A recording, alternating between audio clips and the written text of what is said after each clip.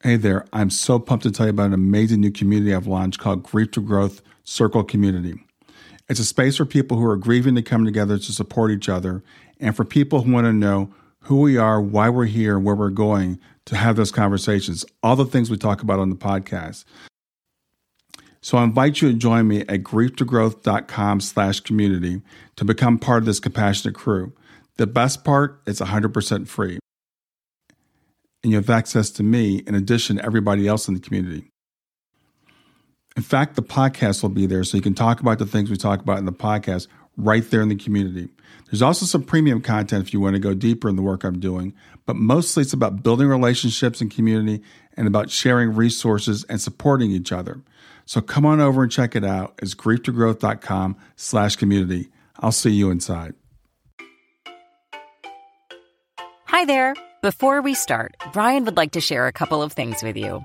First, did you know that Brian is a life coach, a grief guide, and a mental fitness trainer? Brian would love to help you with whatever life issues are challenging you. Brian has years of experience as well as training. You can contact Brian at www.grieftogrowth.com to learn more. Brian is the author of the best-selling book, Grief to Growth, Planted, Not Buried, which you can get on Amazon or Brian's website. This is a great book if you're in grief or to give to someone you know who is dealing with grief. Lastly, Brian creates free and paid resources for your growth. Go to www.grieftogrowth.com/gifts, www.grief2growth.com to sign up for his newsletter. Choose a gift just for signing up and keep up with what Brian is offering. And now, here's today's episode. Please enjoy.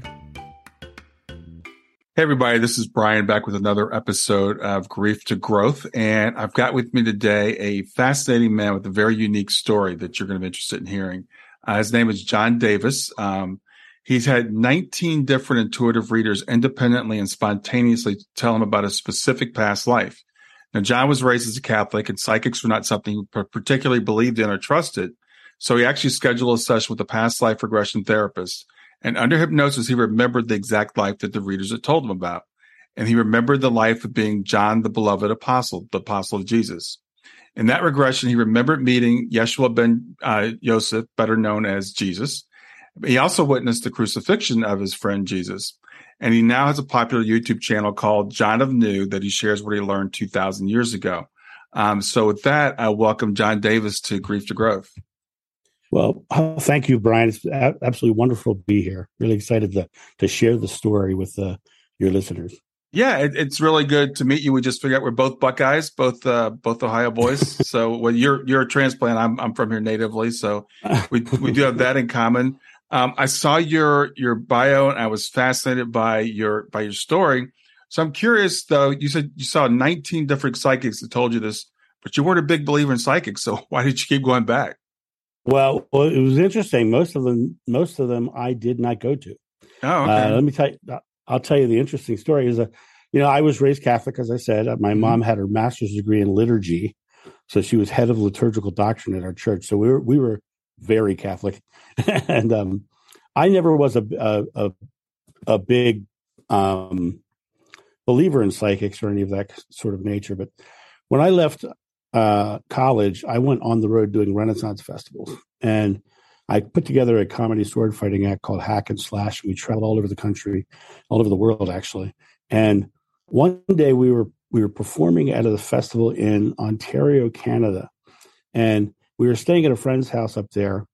And I was sitting there in this room of people, and this woman across the room keeps staring at me. And I'm like, this is just weird, because I know her husband's sitting right next to her. I'm like, why is this woman staring at me? This is so strange. Mm-hmm. She stands up, walks across the room. She says, you know, you were John the Beloved in past life, right? And I was like, yeah, who's this weird woman, right? So I was like, that was just strange. It's really weird, really strange. Come to find out, she was a known gifted psychic medium at the time. And I was like, okay, that's not for me, because that doesn't, we don't believe in those kind of things in the Catholic Church. And so I ended up going to the Maryland Festival, and she was there too. And she came up and she said something else to me about it. And I was just like, okay. So then I was up sitting on the fair site at the Maryland Festival, and I'm talking to somebody I've known for 15 years, 20 years, and out of the blue, she says, you were John the Beloved, right? And I was like, this is the second person. So after it was about three more of those who just spontaneously told me that. Finally, I was like, okay, I'm going to test this because I'm a very science-minded person. I'm going to test this. So at the time, there was a popular book out called The Messengers. It was about a guy who under hypnosis remembered being the Apostle Paul. And so I was like, well, let me find out who his reader was, and let me contact one of them spontaneously out of the blue and see what happens. Mm-hmm. So I call this woman up to set up an appointment, and she says, I call up, I say, yeah, I'd like to set up an appointment. She says, oh my God, you're John the Beloved. And so it was like, bing, bing, bing. I went to a holistic fair one time. I was walking down along where the readers were. The only reason I was there is because a friend of mine was selling jewelry at the event. Mm-hmm. And I'm walking down along this row where these readers were doing readings. Lady stopped her reading, ran out and grabbed my arm, left the lady sitting at her table, grabbed my arm to tell me the same thing. Well, this was really, it had gotten to the point where it was just ridiculous.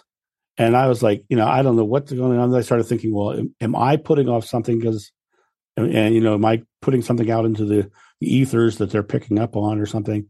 And I was like, I got to find some way that's not a psychic, because I don't really believe in psychics.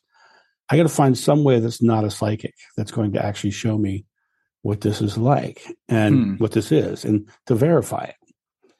And so I went online and I searched for past life regression therapist, specifically certified past life regression therapist, because there's a lot of people out there who claim to be past life regressionists.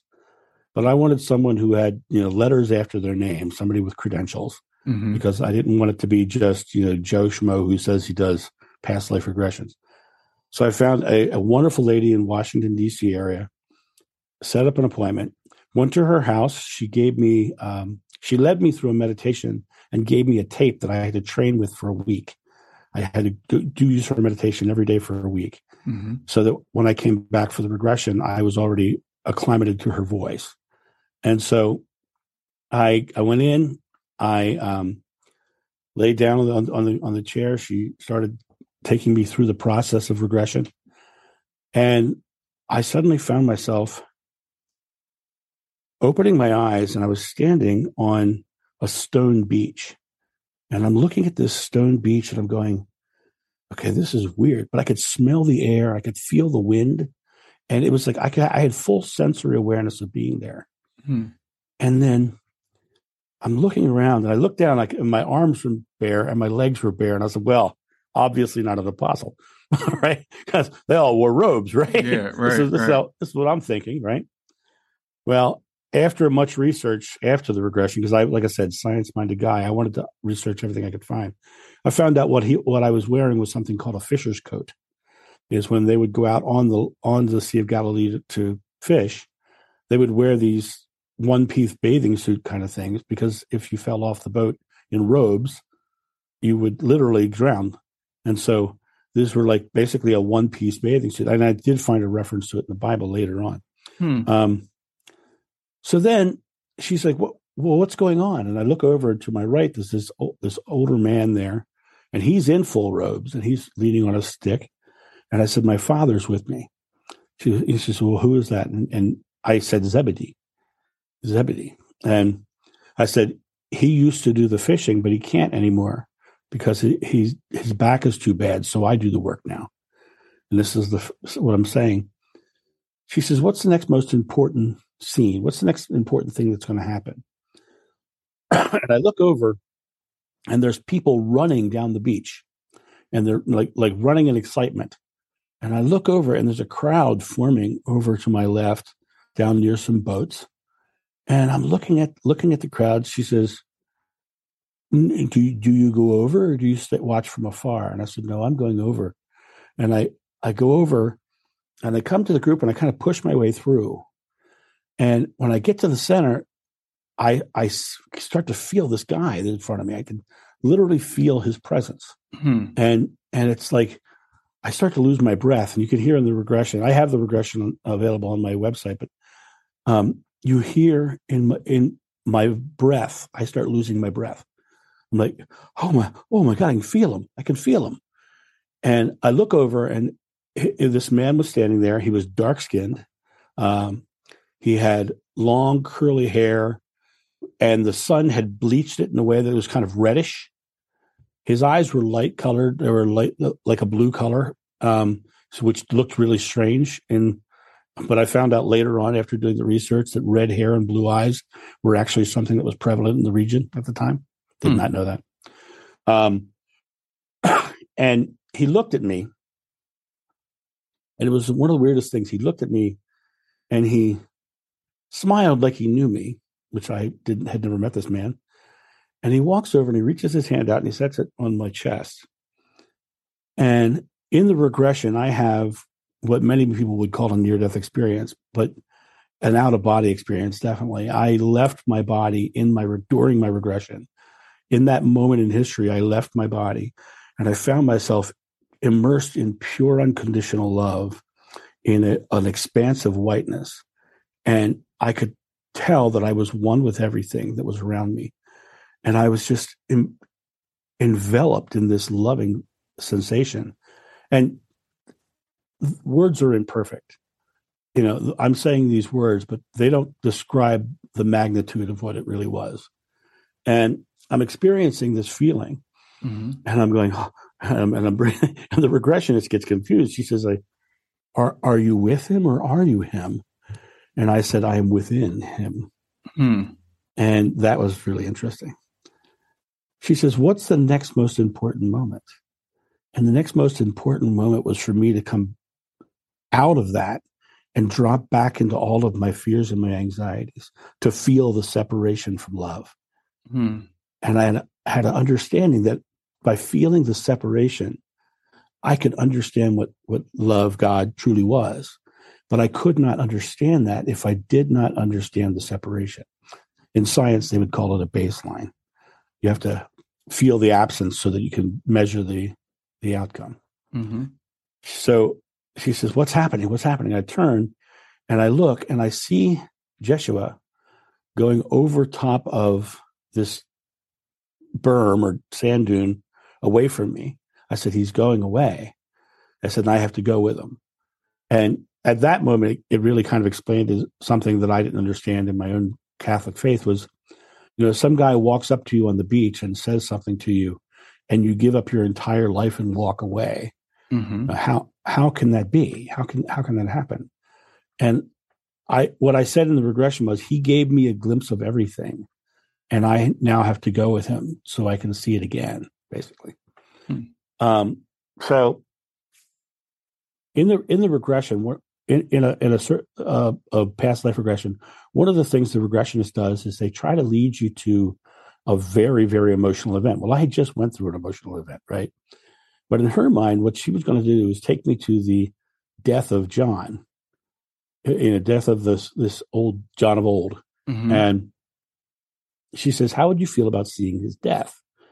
What the regressionists didn't realize, that to John, there was nothing more important than Jeshua. And let me just say this. I say Jeshua, right?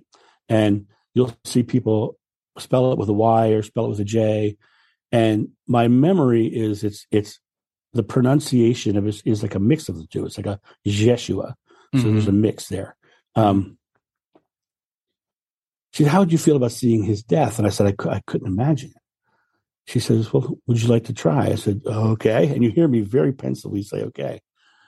And the next thing you know, I'm literally watching them push him up on the cross. And I start screaming and crying and wailing. And she had to use hypnosis to bring me out of my emotions so I could see what the scene was. And as we were going through the process after that, she brought me up and out. And she says, what's the purpose of this life? What's the reason for this life? And I said, he showed me everything, but it's so simple that we all miss it. It's so simple we have a hard time even grasping it because of its simplicity. We are one with God at all times, and within that oneness, we are always creating. We are always the creator of our experience, and we don't recognize it. And now everyone searches for their connection, But it's not about searching for it. It's about acknowledging it is already there and realizing it's already there. And what was really interesting was the more I started bringing these principles back, the more I started seeing massive changes in my own life. And that's basically the story of how I went from 19 psychics to a full past life regression. Yeah. Yeah. I hope that answers your question that I started on a long time ago. No, it does. It does answer my question. And it actually answers, another question, the same question that you did about the disciples, because you're like, okay, this dude walks up to him on the beach and says, follow me. And they just drop everything and they follow him. Everything. They dropped the whole families, everything. Yeah. And what was really interesting was the realization that we truly are just our consciousness. Mm-hmm. And a couple of years ago, my mother passed away. And a few years before she passed away, I told her all about what was going on with me. And she went to her Irish Catholic priest. She said, Father, I'm really concerned about my son. He thinks he's a reincarnated apostle. And he looked around and he says, don't discount it. It might be true, which I thought was really interesting for a Catholic priest to say. But she and I had this long talk about what it was to cross over. And when she crossed over, you had your I know your podcast is called Grief to Growth. One of the things that's so fascinating is, we're here to experience this place and this separation from love. Mm-hmm. But the two times that I've crossed over, and I can tell you about the second one later, but the two times that I've crossed over, I realized that the body is just an impermanent vehicle, and we are the consciousness within, and life is eternal. And when I talk to people who are going through a serious grief, they get very trapped in the moment of losing that person, that representation of love for them. Mm-hmm. And the reality of it is, when you look at that person's life, they were this entire life, but they're focusing on this little piece at the end. And the person the reason you're having this little piece of this grief at the end is because their life was a representation of love. And so it's better to remember them for the representation of love rather than for this little tiny piece at the end. And when they look across from the other side and they see you, they see your entire life the same way. And your grief right now is this little piece here. They're focused on who you are as a whole. Mm-hmm. And what I find in grief is a lot of people get stuck in their grief. My sister is one of them, actually. She still today, my mother died years ago, still today, she cries about my mom frequently. Mm-hmm. And I'm like, Mom would never want this for you. Mom would want you to be joyful and happy and remember her for the funny things she did and the loving gestures she did. And, the best thing you can do to honor your those who've crossed over is to remember them for who they were and be the person that they know you are. And when you get to come to that space, you start to realize that it's okay that they're not here, because they're still alive. They're still living, because life is eternal. Yeah. Yeah. I completely agree with that. So I'm curious, help me set a timeline here. How long ago did you have this past life experience, the regression? The psychic started telling me in 1999. Okay. I had my regression in the year 2000. And I went on the road, and there was a book written about me years ago. And I went on the road and I started speaking at the Association for Research and Enlightenment, which is the Edgar Cayce Foundation. And I spoke in Virginia Beach and Houston and Portland. And then I spoke at Unity churches and metaphysical centers all over the country. And I discovered very quickly that the lessons, the teachings, which to me is the most important thing, what I'm talking about is the most important thing, mm-hmm. that they were missing the message because they were so focused on the past life. And so after, I guess, about 7 or 8 years of just realizing that, the same people were coming back and having the same problems, they weren't stepping into their own divinity and changing their lives, that I realized that I was becoming a crutch for people and a detriment. So I actually left doing all the spiritual work. And I went on, I decided, how can I stop preaching to a choir who's not really listening anyway, mm-hmm. and start finding people and putting them on the path? And I became a corporate speaker. And what I did was I started taking the lessons and changing the vocabulary and putting it into a corporate speech. And I did that for about 10 years. But when COVID hit, as a corporate speaker, you're paid to go into small rooms with large numbers of people, and then COVID hit, and that industry goes away. But I said, I don't feel like I'm being authentic. I don't feel like I'm being myself, because I really want to be open about this. I don't want to have to feel like I'm masking what I'm saying. And so I said, okay, should I go back to doing this? And I've always been a very intuitive person. And since I've kind of embraced this, I've become more intuitive. And I said, I think I should do this. So I contacted a YouTuber named Intuitive You. She's a reader. And I said, would you be interested in possibly having me on as a guest? And she said, yeah, I'd love that. So I came on, and on last September, a year ago, I started the YouTube channel with 3 subscribers, me, my friend, and my sister. and I had that interview on the 10th of September. And on the 11th of September, I had 400 subscribers. And it's just been this amazing growth that's been happening. And I've been really fascinating. I had given up all of my websites and everything from before I became a speaker. And I rebought that domain name, and I set up those addresses again. And the day after that interview, someone actually replied to an email that I had written 12 years earlier. Oh, wow.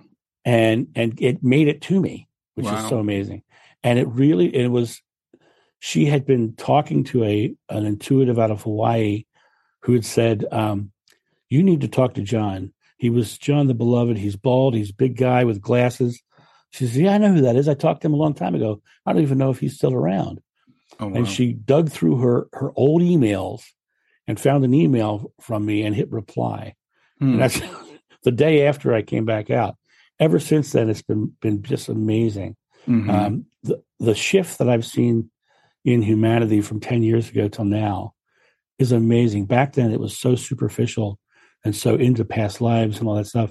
And now everybody I'm speaking to is all about, what do I do? How do I go to the next level of my own self, my own authentic self? And so it's been just amazing. Well, I do want to talk a little bit more about the past life, if you don't mind. And you can talk about it all you want. Yeah, I definitely want to get into the lessons too, because, frankly, and I've had past life regressions. I believe them. So I want to say that up front. But people that don't believe them say, well, everybody says they were Marie Antoinette, or they were the queen, they were Cleopatra. Everybody was famous. Have you had other past life regressions? Have you experienced other lives? Stay with us. We'll be right back. Hey there, I'm testing out a new feature. I'd love to get your feedback on it. It's called Fan Mail, and you can send me a message right from the show notes of the podcast. So look for the link that says send me a text. You can ask a question for a future podcast. You can suggest a guest, or just give me any feedback you want.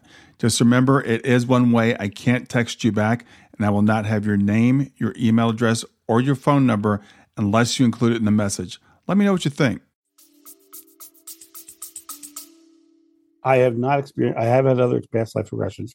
I never experienced other lives.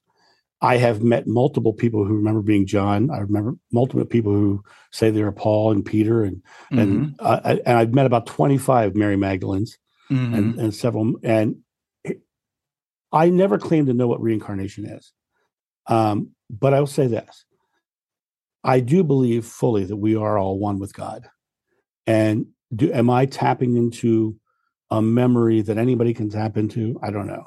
Are there 100 Johns, or are there 1,000 Johns, or can anybody tap into those memories? I don't know. All I know is those memories were very profoundly thrust into my life. And I don't, if you look at my website, it's called John of New. It's not John of Old. Yeah. I don't think it really matters who you were in the past life. I think it matters who you are now. Because here in the I am moment, it's the only moment you have thought, word, and deed that are conscious. So as far as the past life is concerned, it's very important to me because I have those memories. Right. After that regression, there's a certain percentage, it's like 13 to 14% of people who get regress continue to have spontaneous regressions. Mm-hmm. So I am one of those people. Okay. I occasionally still have spontaneous regressions from that lifetime. And I can always tell when it's a regression because it's full sensory awareness. I can feel the air, smell what's going on in the room, whatever. I have the full sensory awareness. When that happens, I know that it's an actual regressive moment. So is it like an out of body thing when you have this? Are you not conscious of what's going on around you? Okay. Yeah, it's a very strange experience. Somebody asked me what it was like in the regression, and I said, how like when you are in this, in your just your everyday thing, and you're kind of thinking about what's going on. You're like, well, what if I did this? And your mind's kind of over here. Mm-hmm. Well, what happened in my regression was those two positions shifted, and I became the physical in the past life. Okay. But I was very aware of the thinking up here and the conversation I was having with the regressionist. Yeah. So it's like the consciousness shift. Yeah. I was there experiencing, but I was still very much up there as well. Yeah, I think it's a great explanation. And, and the thing about reincarnation, I think is really interesting because people get all caught up in whether it's true or not. And I'm like, I think it's true, but it's not as simple as we think it is. I believe that we have I think of it like an oversoul that comes here and has many different incarnations. And when we go back, we kind of share those. And there might be a collective consciousness that, that we can tap into. And I do know people that say that they were John and they were Peter and Paul and, et cetera. So me too. I appreciate that answer. That I think it's a very good answer. And like you said, the most important thing I think is, what is the lesson? What can we learn from this? Yeah. It literally is, who you are now. Yeah. Because it's the only moment you're creating. And that's the thing that I find most people struggle with, is they don't realize they're already creating. You probably everybody listening to this knows a negative person, right? Mm-hmm. And have you ever noticed that negative person always has something to be negative about? Mm-hmm. Yeah, because their focus and their faith is on negativity. Right. So they see a negative world. Right. When you look at this world that we're living in, right where you are, whoever's listening to this, look across the room at the wall on the other side of the room and realize that wall that you're looking at is nothing but pure energy. Einstein has proven to you that is a energy event with the atoms doing that wall. But the weird part is the air between you and that wall is also made of atoms. And the eyes that you're looking at it with are made of atoms as well. And you are literally created in God's image. All of this is the image of God, and you are within it. And in the first lines of the book of John, in the beginning is the Word, and the Word was with God, and the Word was God. Your words, thoughts, beliefs go out into this energy pool, and it's with God. And then God, consciousness, universe, yada, yada, whatever you call it, creates that image around you. So in the beginning is the Word, and the Word was with God, and the Word was God. So you suddenly have this experience of what you believe is being created. And when you shift into the perspective of, if I'm the creator, do I want to create crap? Or do I want to create something joyful and loving and caring? Yeah. And I do a lot of private readings with people and private sessions with people. And I had one guy on yesterday who, it was his second session. And he said to me, he says, John, after the first session, I had to have a second because my neighbors started being nice to me. They've never been nice to me. Mm-hmm. I said, that's because everything comes from within you. And you changed your perspective. And so you got a return in that form. Yeah. And and so that's the one thing that most people miss, is that they do get to create their experience. I think of God as supply and I'm demand. I just kind of put it out, and whatever comes back. And if I'm putting out crap, and if I'm having a tough day, if I'm having a hard day, I stop and I assess why I am putting that out, and I change it. And how do you change it? You change it with the most simple things. Whatever you ask in God's name is granted. Well, Moses back in the Old Testament said God's name was I am. Not I will be, not I was, I am. Mm-hmm. I am joyfully creating a life of fun. Is very different from I am bummed out that my job sucks, right? Yeah. It's a very, very different experience, right? So whatever you're putting after I am is what you're going to experience if you believe it. Yeah. Yeah. Well, that's very interesting. So the teachings that you have now, do you remember the teachings from Jesus, or are these things that have come to you since now that you're John Davis? There are certain moments of teaching that I remember from him, but most of it is intuitive memory in some form. Mm-hmm. But the one line that I will, two things. It is so completely simple that we don't get it. Mm-hmm. It is so because we're already doing it. We're already experiencing. We're here to experience. We're here in this world to experience. And we're already doing that. The other part of this is, at one point, I remember him clearly saying, when you seek a path will be laid before you, but until you turn the path back to yourself, you'll never find the doorway.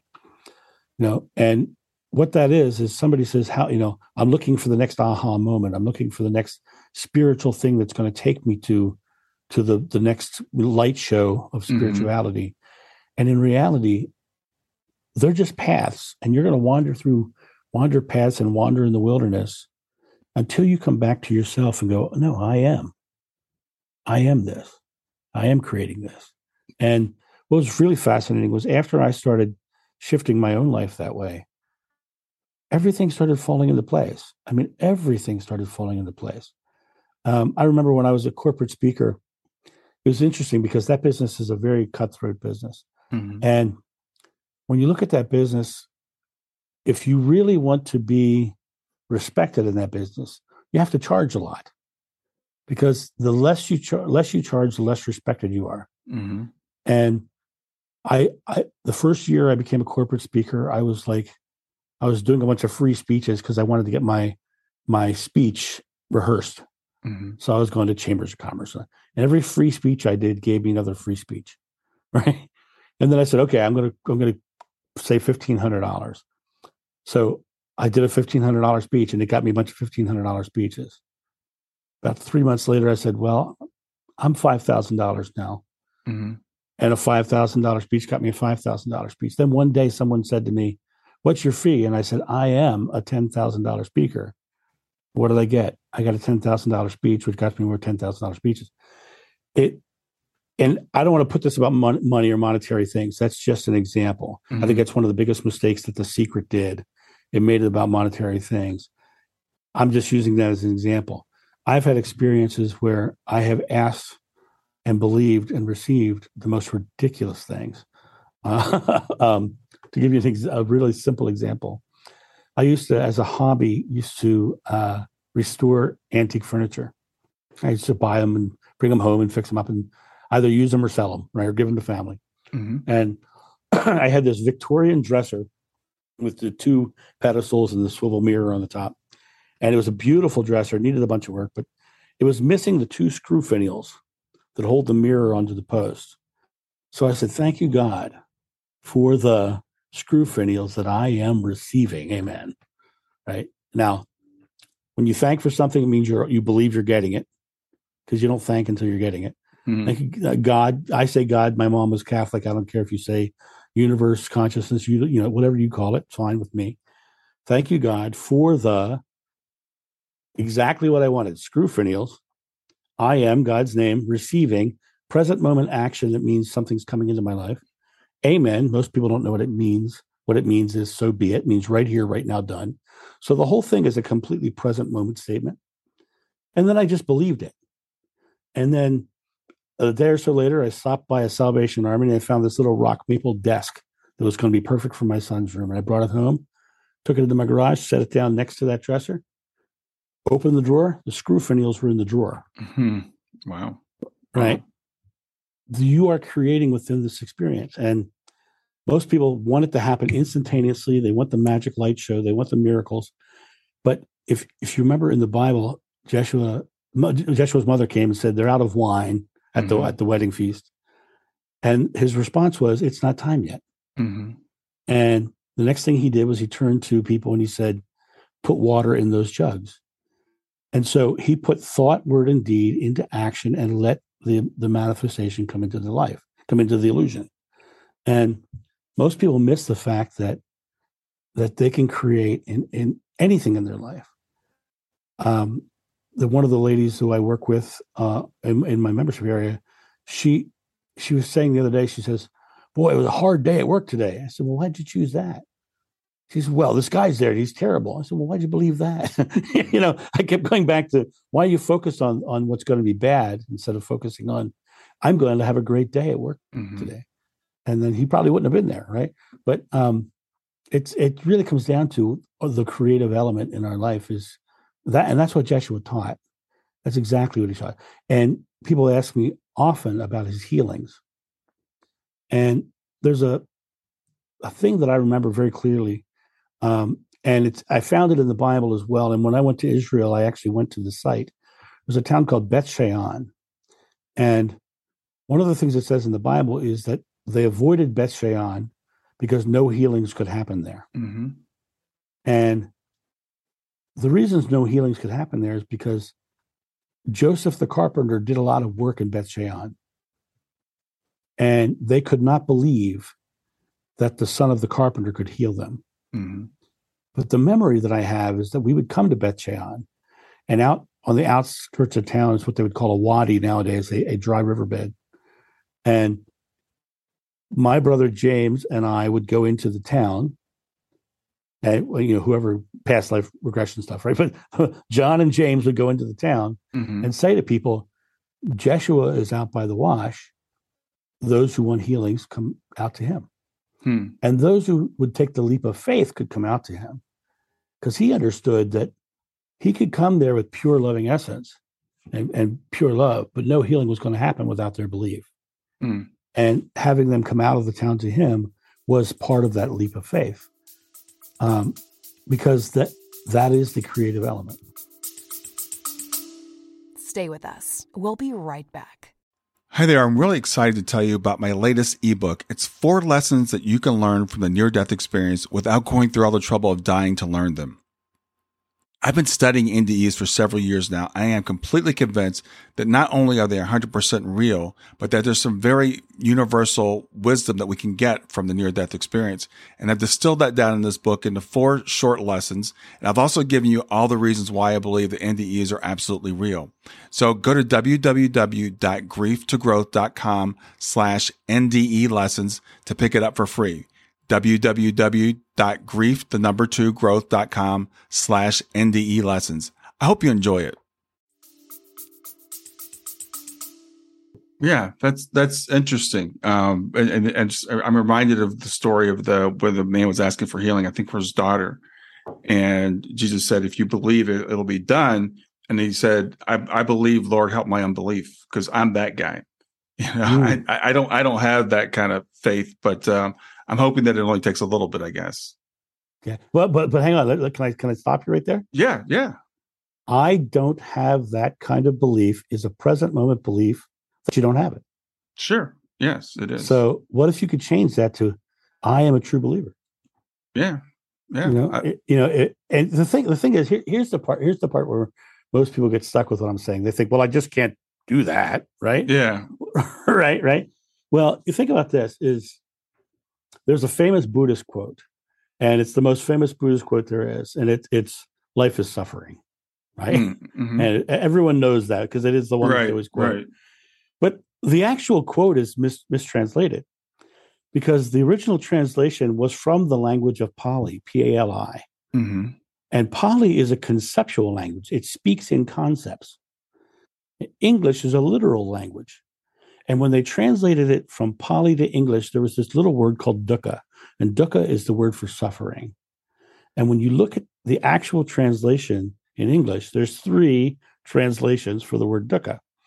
And when you take the 3 translations and you put them together into a single concept, you get something really interesting. The actual translation of that quote is, life is suffering because of our habitual responses to our subconscious belief. Mm-hmm. Mm-hmm. So we have these habits, right? So the way I changed my life and the way, and I could tell you crazy stories, but the way I changed my life was I started paying attention to exactly what I was saying about my present moment. Mm-hmm. And when I would catch myself saying something contrary to what I wanted to create, Mm-hmm. I would give myself permission, to laugh at myself. I said, well, that's silly. I'm not doing that. I am doing this. Mm-hmm. And when I started shifting and negating that thought and putting this other thought in its place, what happened was I was changing my subconscious belief. Because every time I negated it, I backed it up with this other thing. And then what happened was I started stacking these present moment beliefs behind me. And then things started to change. Mm-hmm. Because I was now changing the subconscious belief. And your subconscious belief is just as creative as your conscious belief. Yeah. Because belief is timeless. Yeah. And so if you can change your subconscious belief behind you. Now we're at the translation that from the Bible that I think most people miss. Ye must be born again. All that means is set down your past and start something new. That means change your subconscious belief and start creating new subconscious beliefs in the present moment. Mm-hmm. And realize that outcome that you want that's up there, you never get to it in the future. It comes to you depending on what you're believing now. Because you will never experience it in the future. You will always experience it in your present moment. Yeah. Yeah. And so it has to be coming to you. And it's malleable and changeable and changes with your very thought. So if you want something specific, you have to stay focused on the fact that you're receiving it. And you have to keep staying focused on that until you actually hold it in your hand. Yeah. One of the things I had to do is I had to take certain words out of my vocabulary. And the words that I took out were wanting, needing, hoping, and trying. By taking those words out that are not present moment active, I am wanting gives you want. I am needing gives you need. I am trying gives you try. And I started replacing them with I am receiving, I am enjoying, I am creating. Present moment positive words that are active. And what happened was I started seeing things into my life and experiencing things in my life. Mm-hmm. Now, let me tell you where I learned this. Is that okay? Or did you want to say something? No, go ahead. Yes, go ahead. Okay. 22 years old. My dream, this was long before my regression, my dream was to be a stuntman. That's what I wanted to be. I wanted to be a professional stuntman. And 22 years old, a friend of mine said, hey, can you help me unload my van? I said, sure. So I went out to his house. He was a professional potter, made beautiful pottery. His van was full of 80-pound boxes of clay. And at the time, back in those days, I was rock, muscular, strong guy, right? I was working my way from my black belt. I had Fabio hair as opposed to this Kojak look I got now, right? And I was really excited about another workout. I was going to go move a van full of 80-pound boxes of clay. It was just another workout. Yeah.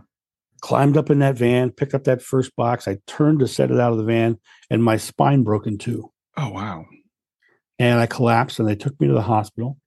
And the doctor said to me, Mr. Davis, we don't think you're ever going to walk again. You have a condition known as spina bifida occulta.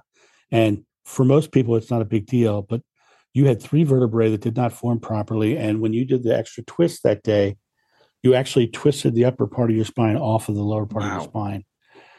We don't think you're ever going to walk again. And even if you gain mobility, your lower body cannot support the weight of your upper body. So you'll probably be dealing with chairs and crutches and walkers the rest of your life. Now, what was my dream? To be a stuntman, and I was well on the way to getting my black belt. Right. So a buddy of mine comes in and gives me, and this is kind of going off of the Jesus and into the same thought, the same concepts, but just from a different angle. Buddy came in and gave me a book by Bruce Lee. He talked about being like water in this book, the Tao of Jeet Kune Do. And then the more I started realizing it, when adversity comes up, if I hold my faith, no matter what's going on, if I just think of this thing as the obstacle between me and what I'm getting, as opposed to the thing that's going to stop me, I can change the outcome. And I also came to the realization that I can take that doctor's belief and be in a chair the rest of my life, or I can choose to be a stuntman. And that day I started going, I am moving my neck. And I started working my neck muscles. I moved my shoulders. After 30 days, I moved my hips. After 6 months, I was able to walk up and down, walk around, but not well. At a year, I was back to what you would consider a normal physical body, but not back to where I was before.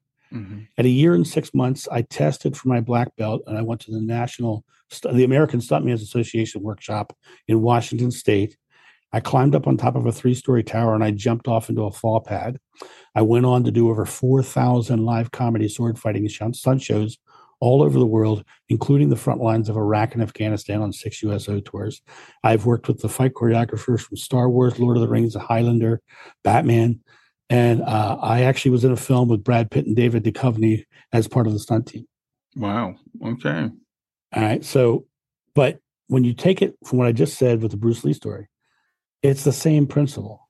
Yeah. You can find truth everywhere. And it's not just in Christianity. You can find it in Islam. You can find it in Hinduism and Buddhism and Wicca and Tony Robbins and Star Wars films. You can find truth everywhere. It's just a matter of a lot of what you said today, I've heard Yoda say. Right, exactly. Right. And to me, it's interesting because the relationship to fear is one of the biggest things. Is fear is the illusion of not having love in some form. Mm-hmm. and not experiencing love. And the reason I call it an illusion is because when you break down fear scientifically, it's an emotional reaction to a future event that may or may not happen with you focused on a negative outcome. Because if you were focused on a positive outcome, you wouldn't be afraid. So fear is just negatively focused on certainty. Yeah. Well, most people get in their fear and they get stuck. Well, what did Yoda say? He said, named must your fears be before banish it you can. Right? Yeah. You have to name that fear and label it as fear to get yourself out of it and say, oh, it's just fear. Yeah. And so, I love Yoda has said some brilliant things. Oh, yeah, absolutely. Absolutely. Well, he said, what is it? Do not try. There is no try. Do or do not. There is no try. Fear leads to the dark side. Yeah. So I want to ask you, because I hear you teaching, I believe, is the essence of what Jesus taught. So where did we go wrong? What did we have wrong about Jesus? And just your thoughts, where that misunderstanding came about? There's a lot of misunderstandings. First of all, there's a couple things you need to know historically. The first book of the New Testament is attributed to 50 years after the crucifixion. Okay. So it's a letter from Paul. So all of the teachings were oral tradition and that were eventually translated and the original text of the New Testament was in Greek, not Aramaic, right? So it was like the oral tradition had been translated and altered, and then came this little thing 300 years after the crucifixion, this little thing called the Nicene Council, and it was formed by Constantine the Emperor, who came to the council dressed as the pagan sun god and did not get baptized until his deathbed. And they took over 60 books out of the text and brought it down to just the ones that really fit what they wanted to say. And at that council, one of the things that was decided is Jeshua the son of God, or is Jeshua a prophet or a teacher? And they chose son of God at that moment. And then after that moment, every other religion was wrong. And then so the teachings have been altered and changed over and over and over again. And then you get to King James, who changed it again. At one point in the Bible, it says, whatever you ask in God's name is granted. King James Version says, whatever you ask in my name is granted. So he basically is now deifying Jesus as God. And so they've changed it from the I am to you have to pray to Jesus. And so the alterations were changed. But the interesting thing was, people asked me about the crucifixion. Why did he do it? Why did he go to the crucifixion? You got to remember a couple things. During that time, it was a military rule. And when somebody got popular and they started getting a large number of followers, the military thought he was building an army. They were trying to get him to fight him, right? And so Jeshua knew the only way to have the teachings go forward was to spread the teachings out. So what did he do? He took 12 people and he said, okay, you go to Rome, you go to Turkey, you stay in Jerusalem, you go here, you go. And he sent them all over the world with the messages, and then went to his death to make them think that it had ended. When in reality, what he did was he put the teachings out into the world because he knew the teachings would go on. Mm-hmm. And there has been an undercurrent of these teachings. And what's interesting to me right now is we're seeing a very big shift back to this loving, caring belief. And you're seeing the manipulations of Christianity starting to implode. We're starting to see a lot of the struggles. And if you really want to think about it, Hitler thought he was a Christian. Mm-hmm. Timothy McVeigh thought he was a Christian. The conquistadors wiped out South America thinking they were Christians. The Native Americans were kicked out of their lands because of the Christians.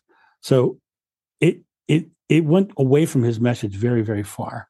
Yeah. And one of the things that I do have a very clear memory of, and people want to argue with me about this because of another reader's book, and she actually is a reader. She was a regressionist, but the Essenes. Everybody seems to think that he was an Essene, mm-hmm. but I have a very distinct memory of him avoiding the Essenes because they wanted him to become a Messiah and lead an army.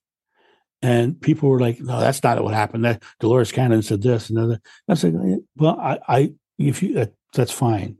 I can only talk about my memories. I can't talk about hers or anybody else's." Right. And historically, the first armed conflict against Rome was led by John the Essene. Mm. And so it's like Jeshua's whole teaching was not about deification or being set above or apart. He believed that we were all equal in the eyes of God, and he believed that we each were divine. Greater works than I have done, you will do. It is your faith that heals you. Yeah, you have faith as small as a mustard seed. And I want to talk about the deification of Jesus, because you can find things in the Bible that support either way. Right. I hear a lot of, I call you my brothers. I've seen the Father do greater things. The Son can do nothing without the Father. We hear all those things. So was it Paul that deified Jesus? I mean, when did this thing happen where he became the Son of God? The Son of God. The Son of God happened at the Nicene Council. Okay. And that's when that shifting happened. And then if you go into the Gnostic text and read some of the Gnostic texts, mm-hmm. you're going to find something really interesting in the book of James, the brother of Jeshua. In the book of James, the brother of Jeshua, Paul is referred to as the great liar. Mm-hmm. And he basically is saying that Paul is not teaching what Jeshua taught and is doing this for his own power, his own glory. And it basically says that Paul is, and you got to remember that the majority of the New Testament is written by Paul. Yeah. And Paul never met Jeshua in life. Right. He only had a vision. Right. Right. And Paul, when you dive into the Acts and Gnostic texts and all that stuff, here's a quote from Paul. It is okay. Well, that's not I'm going to paraphrase it, obviously, because he didn't say okay. It is okay to beat your slave so long as he doesn't die, because your slave is property. Mm-hmm. That's a Paul. Paul actually said that. He also said it is okay to have slaves as long as they're not from your country. Yeah. Yeah. So Paul was creating all this stuff, and when you really look at the letters he wrote to various people, he was like a chameleon. He said what they wanted him to say, and you kind of lose a bunch of the beauty of Jeshua's teachings. Mm-hmm. The most esoteric book in the Bible is the one that I'm most proud of. It's the book of John, of course. But it says God is love. Mm-hmm. And it says no fear can exist in pure love. Those are the two most telling statements. Now, people say, well, there's other stuff in there too. Yeah, but you have to realize the Bible is not infallible. It's been altered. It's been translated. It's been, it's even been manipulated. Yeah. Manipulated to say what they wanted to say. Yeah, absolutely. Yeah, absolutely. And I was raised as a fundamentalist Christian, and I've done a lot of Bible study and the history and stuff like that. And so, most people are not aware of where their Bible came from. They think it was dropped from the sky, wrapped in leather, with gold foil around it. And choirs singing the whole time, right? Yeah, it's like no.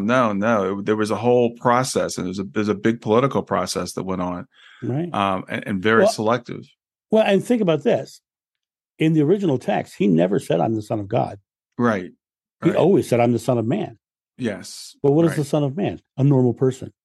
Yeah, the Son of God was a term that he didn't. You're right. He used the term Son of Man, and the Caesars used the term Sons of God, and that was a very political thing to say, Son of God, and And think about this. Okay, so if you look at the text of the birth of Joshua, right? It's a virgin birth. Mm-hmm. In Judaism, there's no virgin birth. In Roman mythology, there's tons of them. Right. So that Christmas, if the timeline is correct in the virgin birth story, Christmas should be around August because of the stars and the way the things and what was in bloom in the text.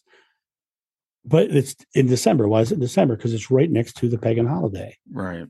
And Easter, same thing. So they started putting things around the Roman pagan holidays to make the transition easier. Now, here's something even crazier.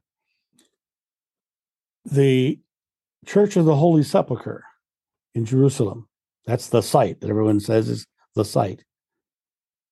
When they opened the tomb about 7 years ago, they were going down to make sure that the tomb was still stable.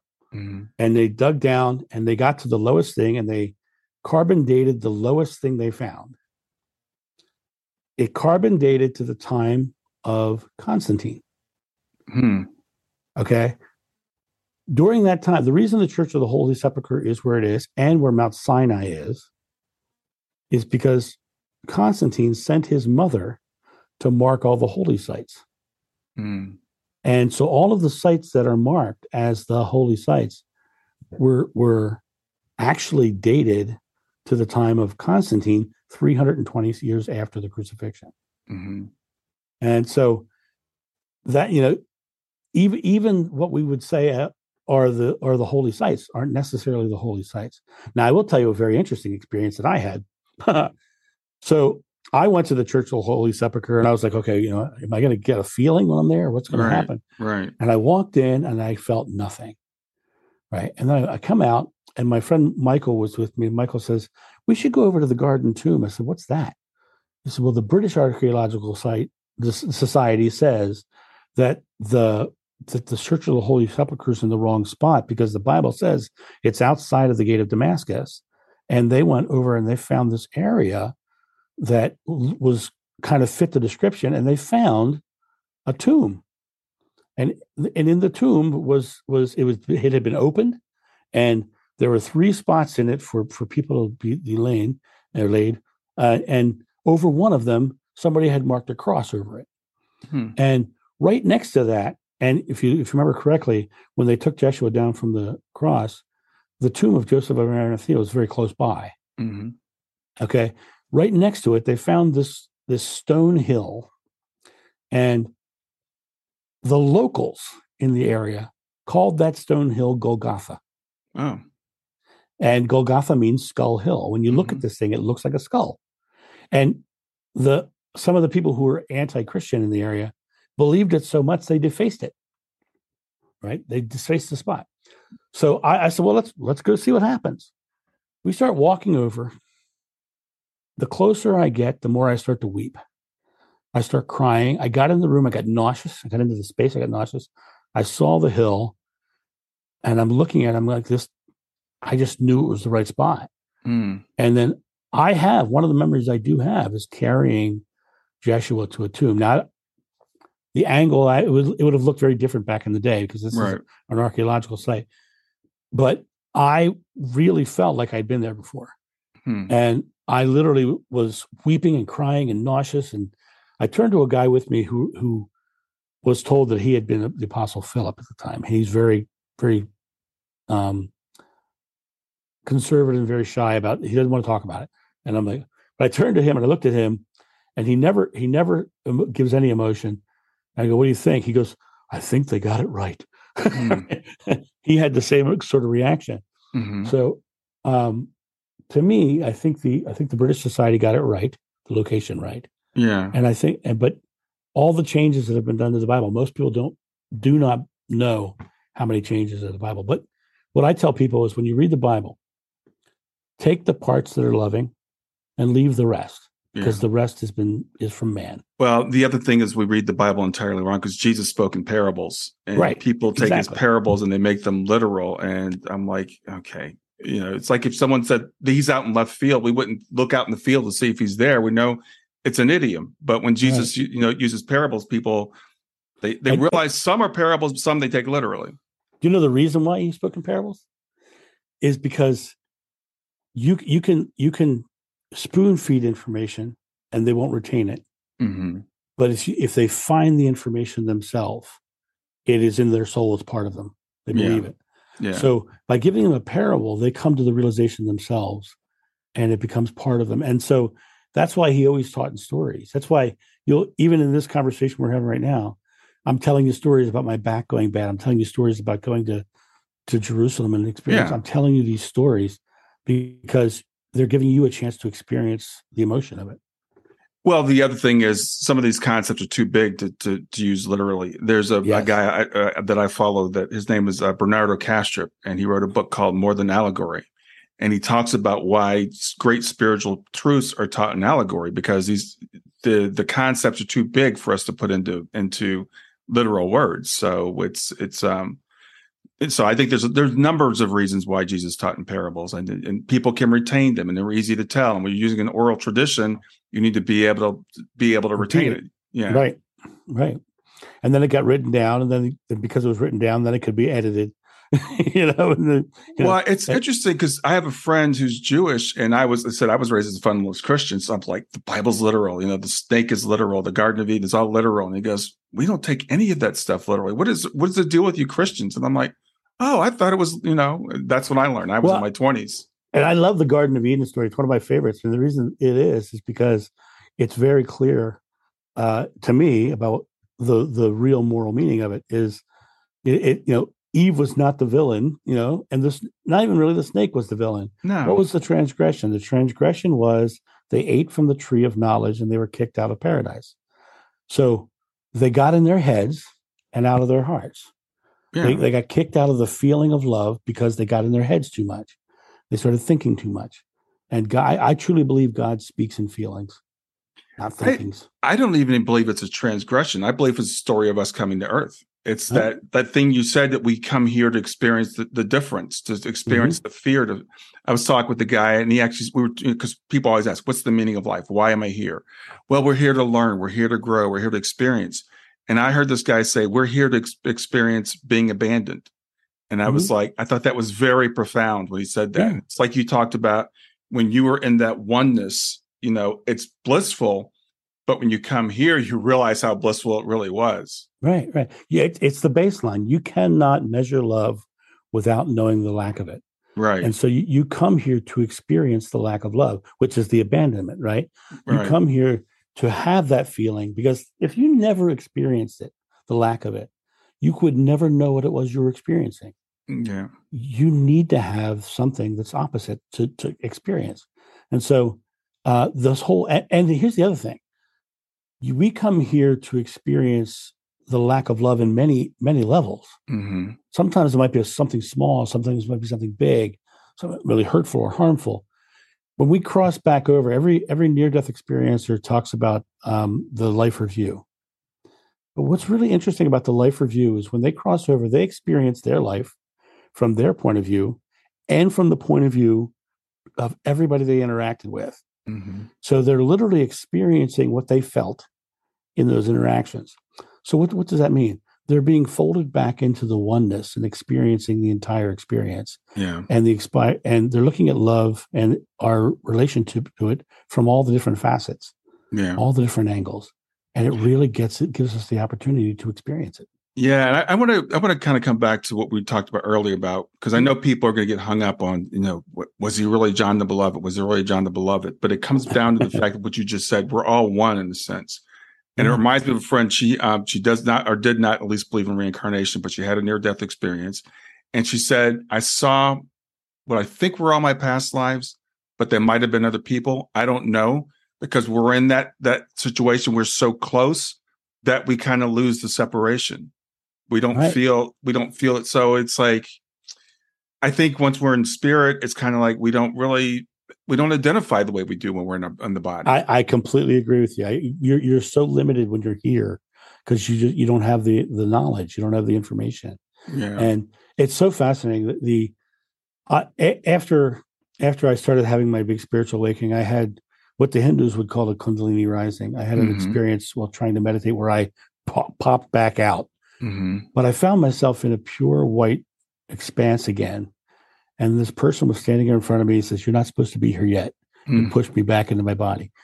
But the interesting thing is, in that moment of being in that expanse, I felt like an infant with no knowledge. I was in awe and wonder of what I was witnessing, because I was witnessing it from my physical perspective down here where I am a child. I don't have and my son he's about to be 19, but when he was an infant, we taught him baby sign language because it's about communication, and we never had the terrible twos because of it and all that. Being able to communicate and articulate is imperative, and we don't have the ability to articulate what happens on the other side. Right. The other side has everything. Yeah. It is everything, and all possibilities at once. And as far as past life experience, did Yeshua and the disciples believe in past lives? So he said to them, "Who do they say that I am?" And Peter says, "Some say you are Elijah or some other prophet returned." He says, "No, I tell you, Elijah has come already, and you have shunned him," referring to John the Baptist. That's in the Bible. Well, they had to believe that Elijah could return and be Jesus of Nazareth, and Jesus had to believe that Elijah could return and be John the Baptist. Right. How can you make a better argument for reincarnation? I love it when they ask Jesus why the man was born blind, and they say, who sinned, he or his parents? And it's like, how could he have sinned before he was born? Right. So they obviously believed in both karma and reincarnation. Right. And I said, I take karma a little differently, because I think the modern New Age folks have turned karma into something more. Yeah. I think karma really is sowing and reaping. But in their belief was like, if you were rich, that means you were blessed by God. If you were poor, that meant you did something wrong. That was the belief at the time. That was their belief. I'll tell you, one of the other things that I run into with spiritual folks, especially, is this weird relationship between spirituality and money. They're like, well, if you're a spiritual person, you can't make money. You're not allowed to make money, right? I can't tell you how many times people have said to me, "What do you mean you sell meditation CDs? You shouldn't do that. They should be free because you were an apostle." I was like, "No, I'm John Davis, and I'm allowed to have a roof over my head too, right?" Yeah. Exactly. I make 2 to 3 videos a day. I'm working 800 hours a week creating my channel, and I'm allowed to do that. And they forget that in the Bible it does not say money is the root of all evil. It says the love of money is the root of many evils. The love of it, not money itself, but the love of it, the belief about it, and people get real trapped into that struggle about money. Here's another thing that I run into a lot. There's a lot of people in this world who believe that struggle equals growth, that they have to struggle to get ahead.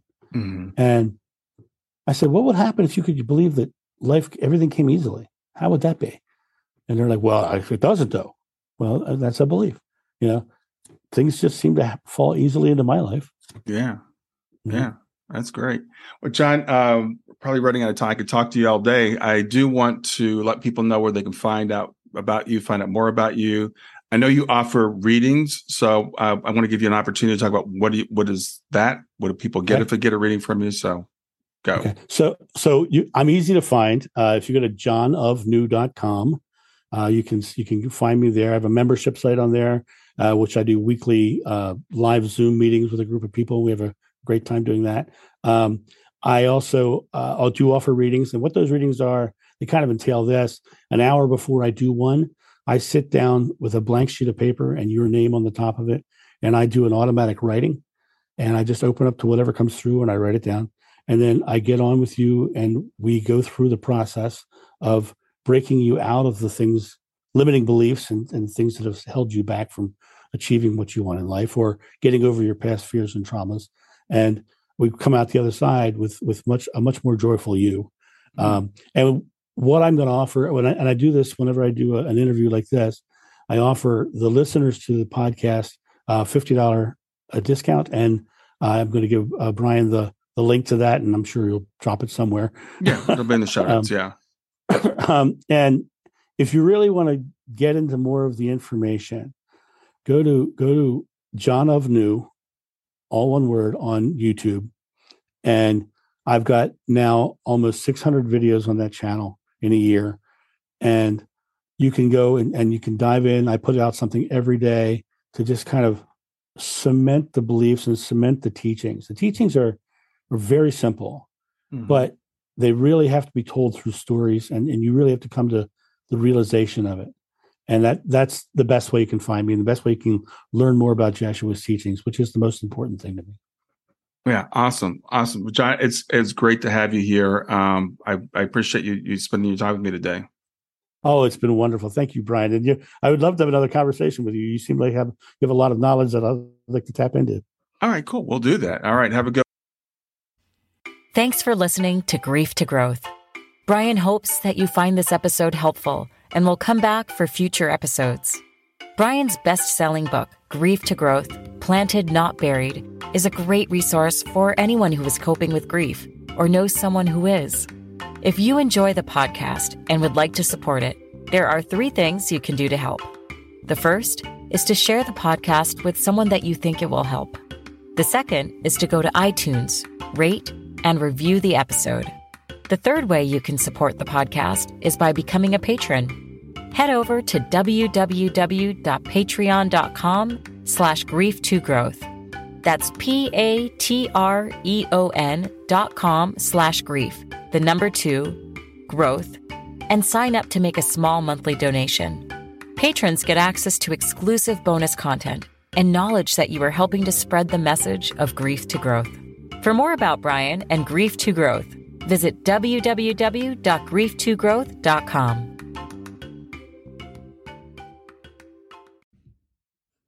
Hey there, if you liked this episode, come on over and talk about it. Let me know what you liked. If you didn't like this episode, come on over and talk about it. Let me know what you didn't like. Go to grieftogrowth.com/community and look for Talk About the Podcast. I'll see you there.